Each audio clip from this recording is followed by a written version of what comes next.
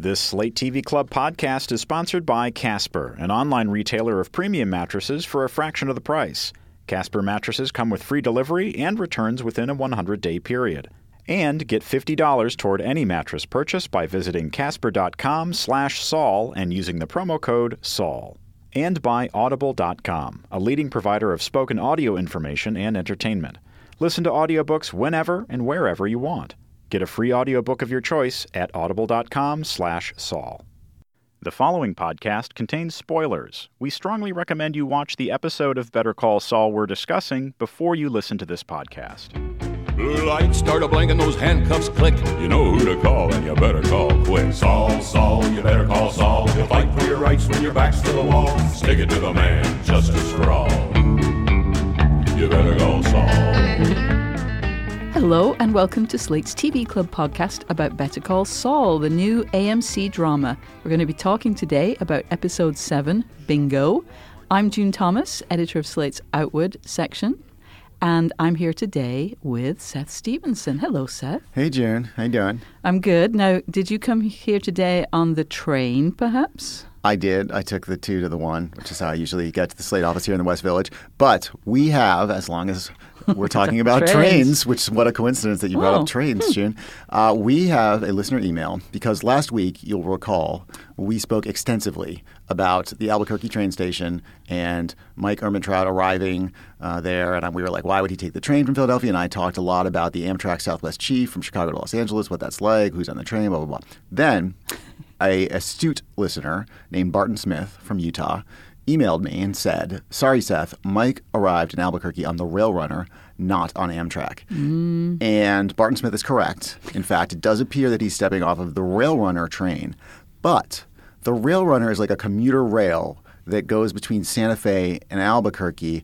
I can't for the life of me imagine why Mike would be on that train. I mean, why would he like fly into Santa Fe and then catch a commuter rail to Albuquerque? It doesn't make any sense to me why he would be on that train. Well, I'm just afraid now because if we are saying or suggesting that that Vince Gilligan and the people who put together Better Call Saul would have made any kind of mistake, we always get a lot of email because there are a lot of people who think that Vince Gilligan is infallible. So watch out. But really, it does make no sense, I would say. There's a hole in the Gilligan universe here. Early at the beginning of this week's episode, when the cop from Philadelphia, the older cop, was sitting down and talking to Mike, and he says, he talks about jet lag. He mentions for a second jet lag, and I thought for a moment, I'm so focused on this factoid. For a moment, I thought he was going to say something that was going to explain, and Mike would be like, yeah, I flew too, but I flew into Santa Fe or something. I was like, when are they going to address and this? How did you connect with the train from the Santa Fe airport? Exactly. When are you going to address this important rail issues? Anyway, thank you, Barton, for that email. Clearing up, well, not clearing up this important issue. Maybe later in the series there'll be some sort of explanation. I mean, surely it'll be the lily of the valley of Better Call Saul. Or maybe we should stop digging, June. I mean, some rocks are better left unturned. So true. So, Seth, let's talk about this episode. It was, I thought, another great one. I agree. At the beginning of the show, we had a scene where Mike and Jimmy go to the courthouse to return the young Philadelphia cop's notebook that they took so sneakily in the last episode. And that was an opportunity for Jimmy to deliver a magnificent line where he said to Mike, once again, I do all the talking. That's the only way this works. And you sort of thought, have you met Mike? That's going to happen. You don't need to say that out loud. Not a lot of talking coming from Mike in general. Indeed. And he did his job. He didn't speak up. It was well handled. Although then he did sort of send Jimmy away, and he had a heart-to-heart with the older Philadelphia cop. We actually learned something from that plot-wise, which was that maybe we're just letting whatever happened in Philadelphia stay in Philadelphia. Seem to have laid that to rest, and we're moving forward with our Albuquerque storyline. Philadelphia is no longer in the picture. But I guess what we're holding on to from that is now it really does seem that Mike has this motivation to do the right thing.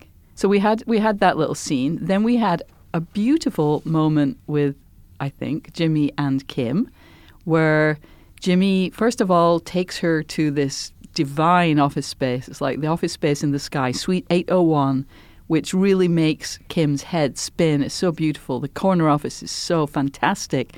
Actually, let's listen to a clip from that. Here we are. Whoa.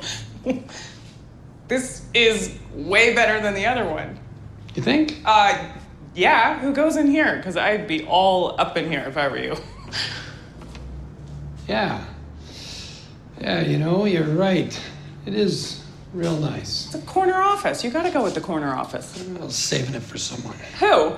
Well, my partner. Your partner? Who would that be? Well, you said you were interested in elder law. That is so... Thank you. Really. But, I've got a lot invested at HHM. With what's going on now, I'm closer than ever to partner, like maybe 2 years, and I'm in. Yeah, I know.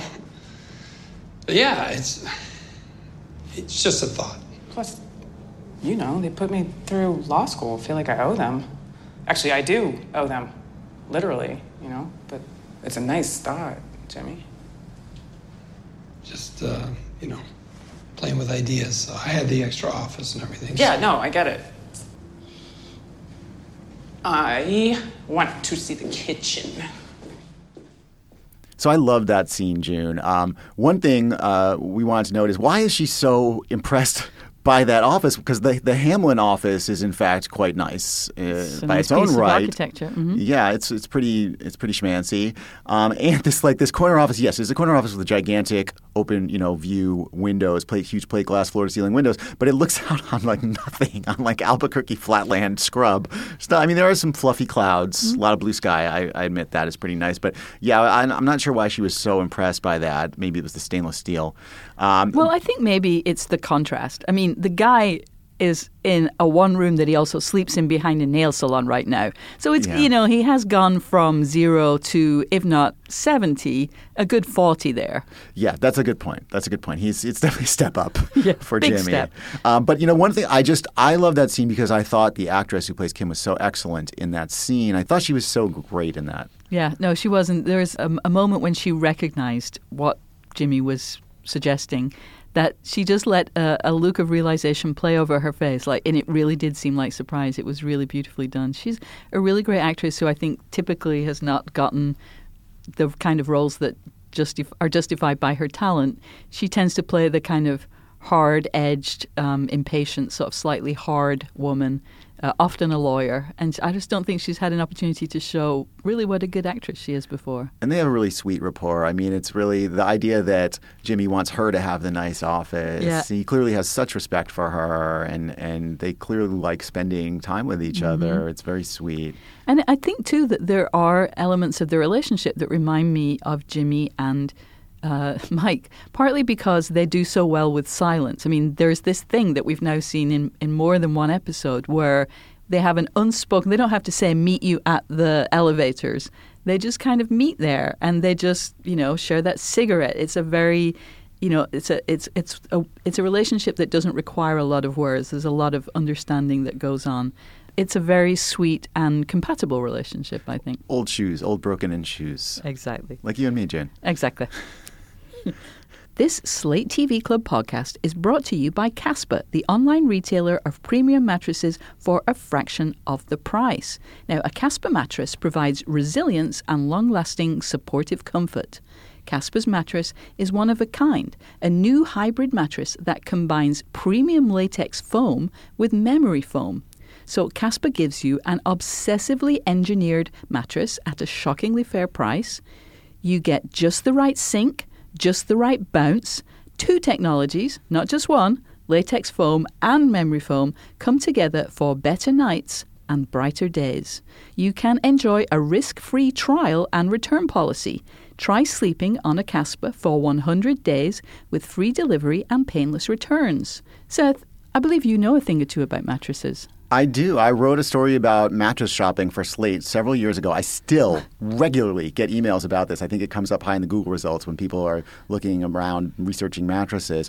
And I will say anything that helps you avoid walking into the physical mattress store is a godsend, because what happens when you walk into the brick and mortar mattress store is the salesman comes up and you say, "Oh, is anything on sale?" And he says, "Everything's on sale." And then he offers you like 4 million different options and you can't compare apples to apples and it's very confusing. confusing, and you only get 30 seconds to lie down on this thing, and then you just have to make a snap judgment about whether it's right for you. So it is exciting what Casper is doing. The fact that you could do this online from the comfort of your home, avoiding the mishigas of the mattress store, and getting to try out the mattress at your leisure over an extended period of time seems like a huge deal to me.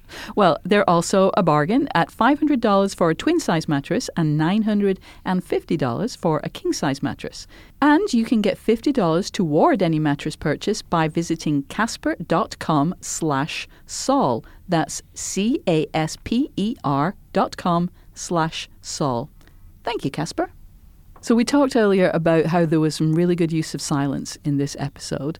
And one of the amazing parts where quietness and just watchfulness came in was in this amazing set piece in the middle where Mike conducts some surveillance. Let's talk about that amazing scene. Yeah, so it's like a funky instrumental music score playing, and there's absolutely no dialogue, and we just watch Mike plant this little bait of the money with sprayed, what was it, like ultraviolet, some sort of ultraviolet I think maybe reading. It was luminol, maybe. Okay, he sprays it on the stack of cash, puts it in a toy truck in the yard, and then he watches the Kettlemans come get the money, go back in their house, ask the kids where the money came from, and all of this with no dialogue whatsoever, all visual. And it was such a bravura television construction class there. I mean, it was like we don't even need dialogue to tell you an entire story. And it was pretty extended, too. It was a couple of minutes. Yeah. Mike's eating stuff and listening he ate 5 apples. He's listening to the baseball game on the radio, but we know exactly what's going on, even though there's no dialogue. We can see everything develop, and it was very well done. And I think you mentioned earlier this morning when I was talking to you, it's kind of like the Rockford Files, with that funky music playing, and we see the detective doing his thing. And it was kind of a throwback to 1970s style shows. Yeah.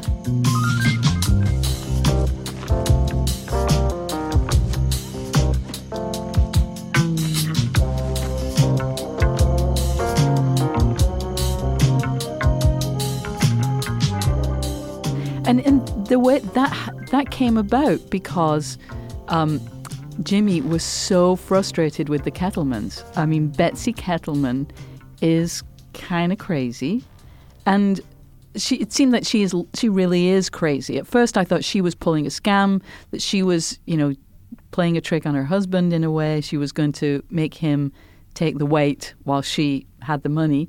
But it wasn't that. She really was self-deceiving, which is, very much a Vince Gilligan something that Vince Gilligan is very interested in. Yeah, I love that Betsy Kettleman character. The actress is great, and just her upbeat, her moral underpinnings are just not there. She's completely divorced from logic, but she's so upbeat, and it's sort of like The Secret. It's like absolutely. if I say it, it's going to happen.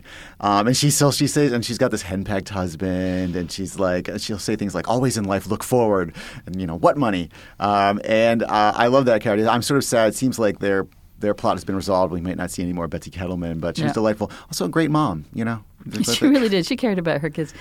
And this reminds me of something that we got another email that we got this week was sort of taking me to task for suggesting that Saul/Jimmy wasn't a good attorney. I think I was talking about competence and how that's something that, you can't have a guy at the center of a show who may or may not be good at his job.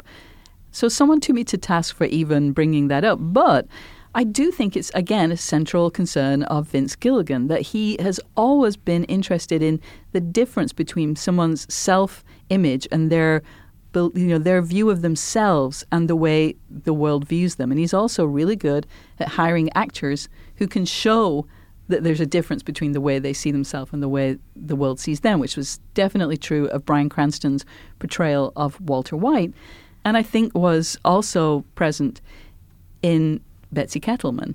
She was just divorced from the real world. Even Jimmy lost his temper with her and said, get down from Cloud Cuckoo Land. And it was because she's divorced from reality too much, excessively.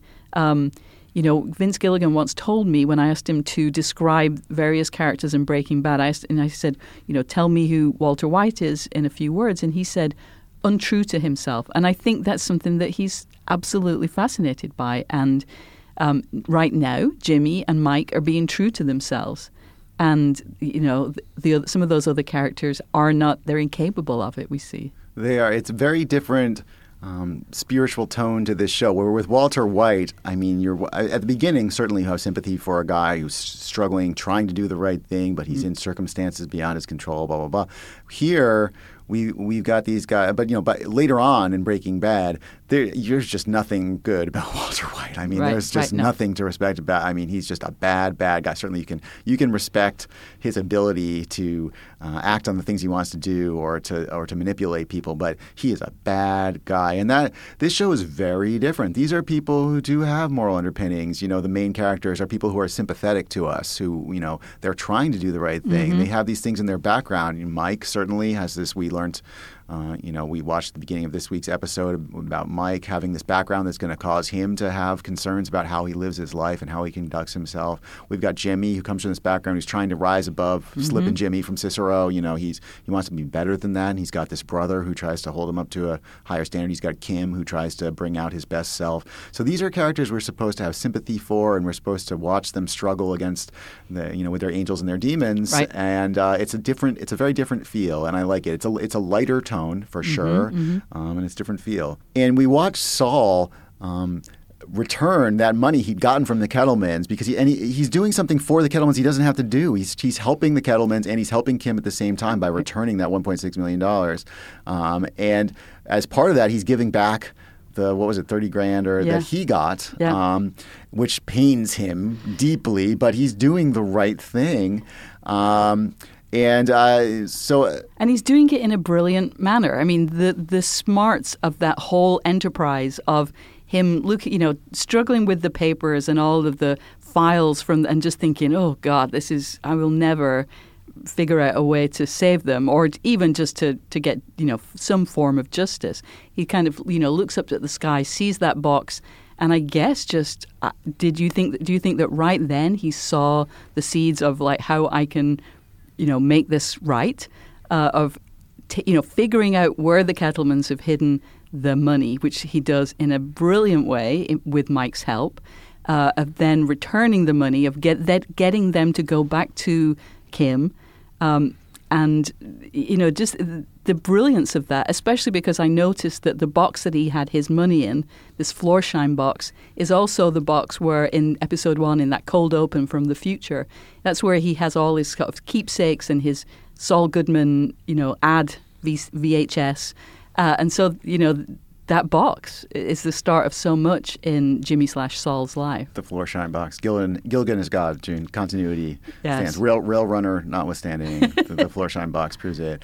And the way they executed that with the money, and they take it from the sink in the upstairs bathroom. The other scene I love, besides that funky instrumental with Mike, I also love the way they use that same house, the Kettleman's house, later on when Jimmy goes and he's sitting on the fireplace hearth, right. and he says, "Hey, why don't you go take a look at your money up in the upstairs bathroom under the sink?" And they run up, and the camera stays put, and you can just hear them running up the stairs. You can then see them on that open mezzanine, and it was really well done the way they used that open house to show that. Right, and the Foley work, the running up the stairs, the throwing of the cleaning supplies, you see them just tossing it without seeing it. You saw that scene just from the sound effects. It was really beautifully done. But here's my question about that, and it was very sweet when he brings them back to Kim as a client, and Kim mouths thank you to him, and he's done a good thing on lots of different levels. But here is my question. Why did Hamlin care so much about losing that client? Because Hamlin puts Kim out in the cornfield when she loses that client, and then Kim is incredibly grateful when she gets that client back and says thank you, and it's a big deal for Jimmy to send them back to her.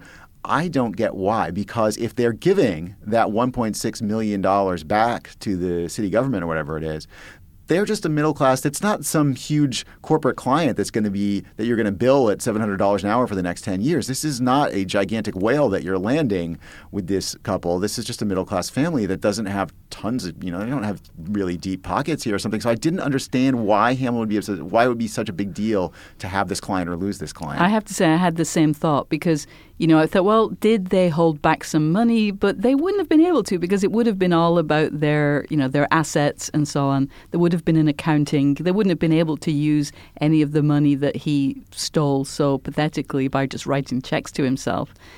So I had that same concern, and I don't think that really made sense. No. It wasn't even a client that Jimmy would want. Well, I have a couple more questions about the future of this series. But first, why don't we talk about our second sponsor for this week? We are sponsored this week by Audible, a leading provider of premium digital spoken audio information and entertainment. Listen to audiobooks whenever and wherever you want. Content from Audible is downloaded and played back on your smartphone, portable device, or your PC. If you can listen to this TV Club podcast, you can listen to Audible. And right now, you can get a 30-day trial and a free audiobook of your choice at audiblepodcast.com/Saul.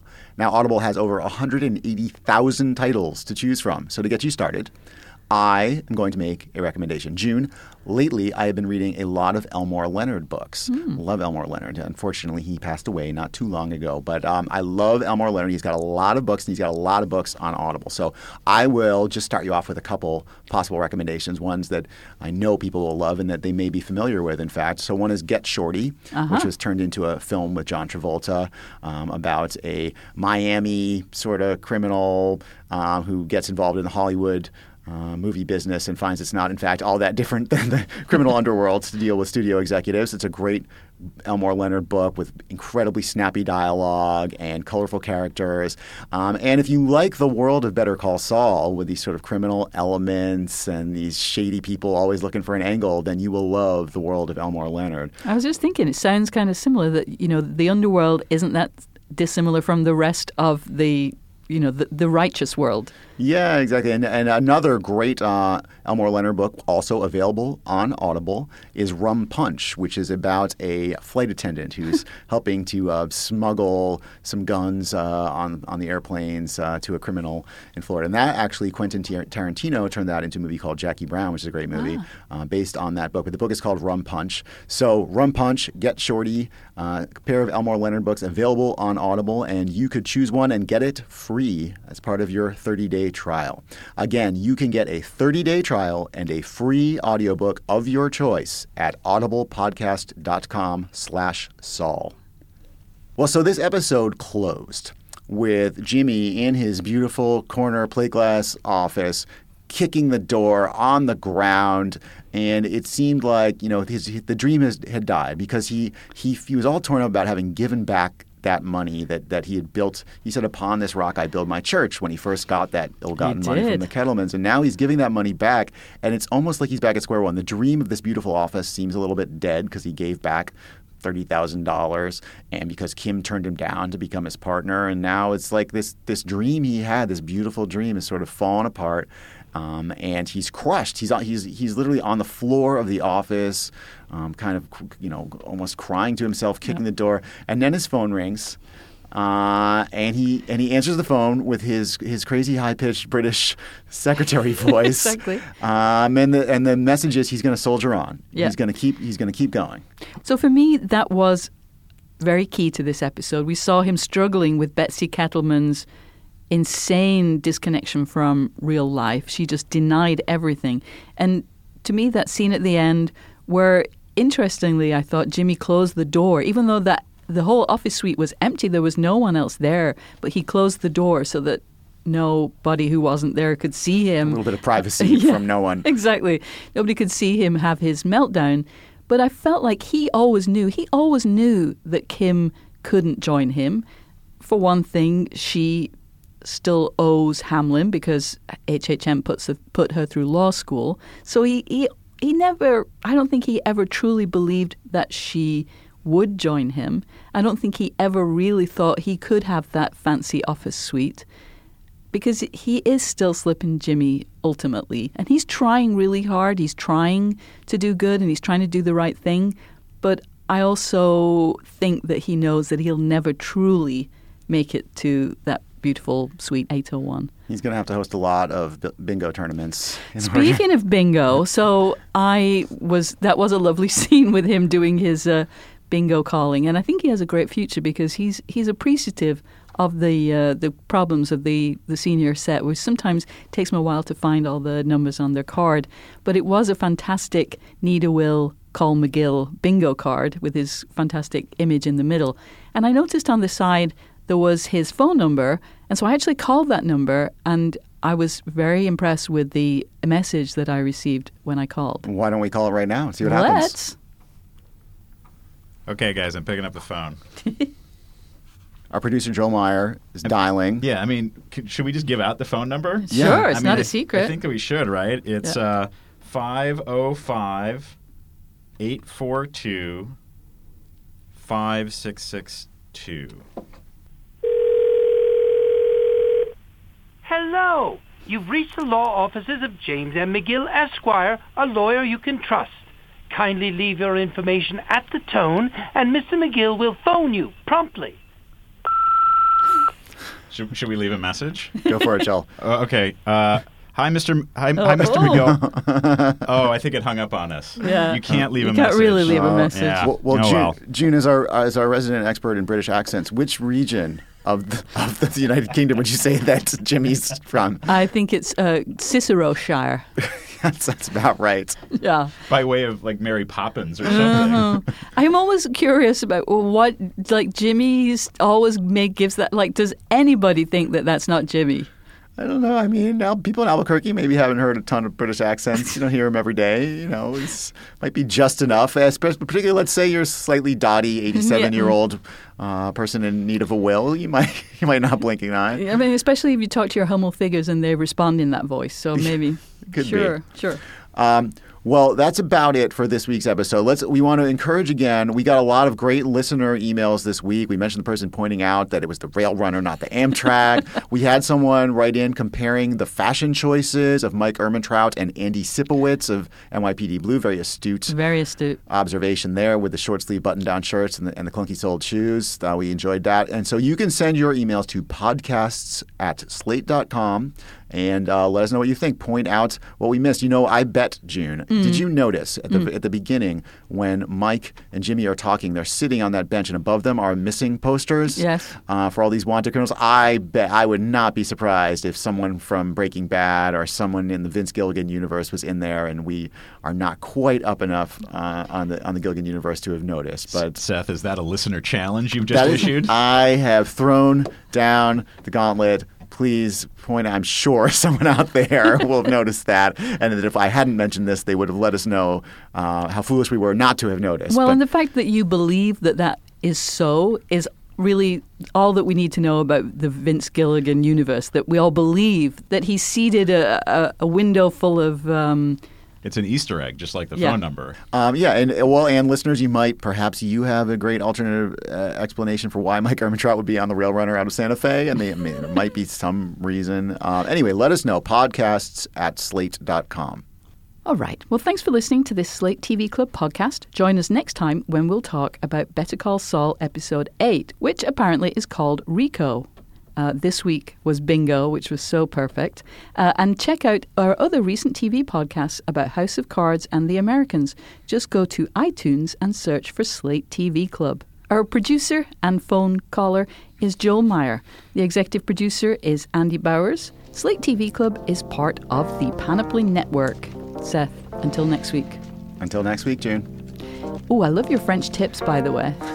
Thanks. Appreciate that. Yeah, no worries. Bye.